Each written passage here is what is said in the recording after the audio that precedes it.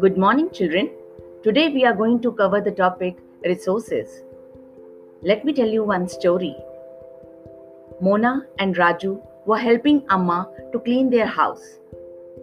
Look at all these things: clothes, utensils, food grains, combs, this bottle of honey, books.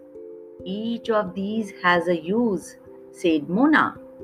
That is why they are important, said Amma. These are resources.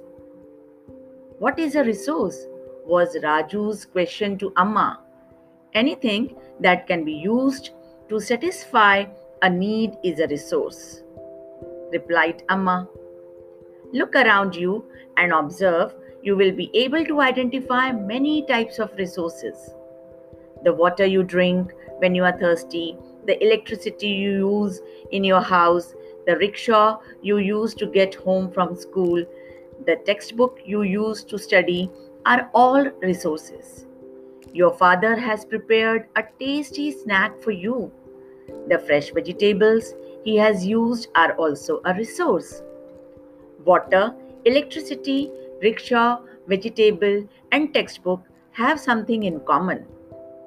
They have all been used by you, so they have utility.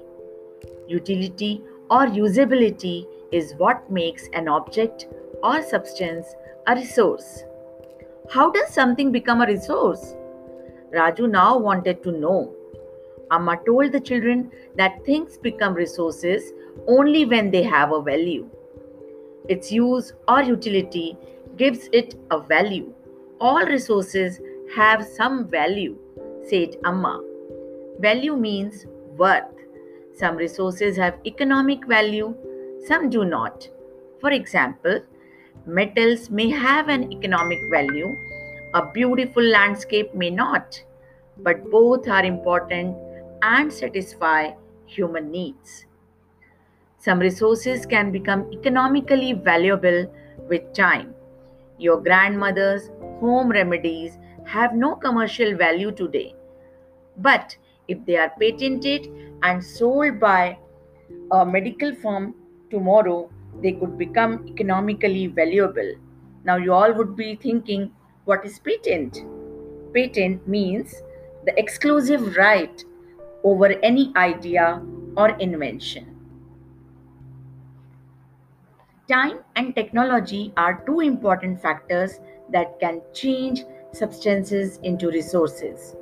Both are related to the needs of the people. People themselves are the most important resource. It is their ideas, knowledge, inventions, and discoveries that led to the creation of more resources. I hope now you all are clear with the term resources. Thank you.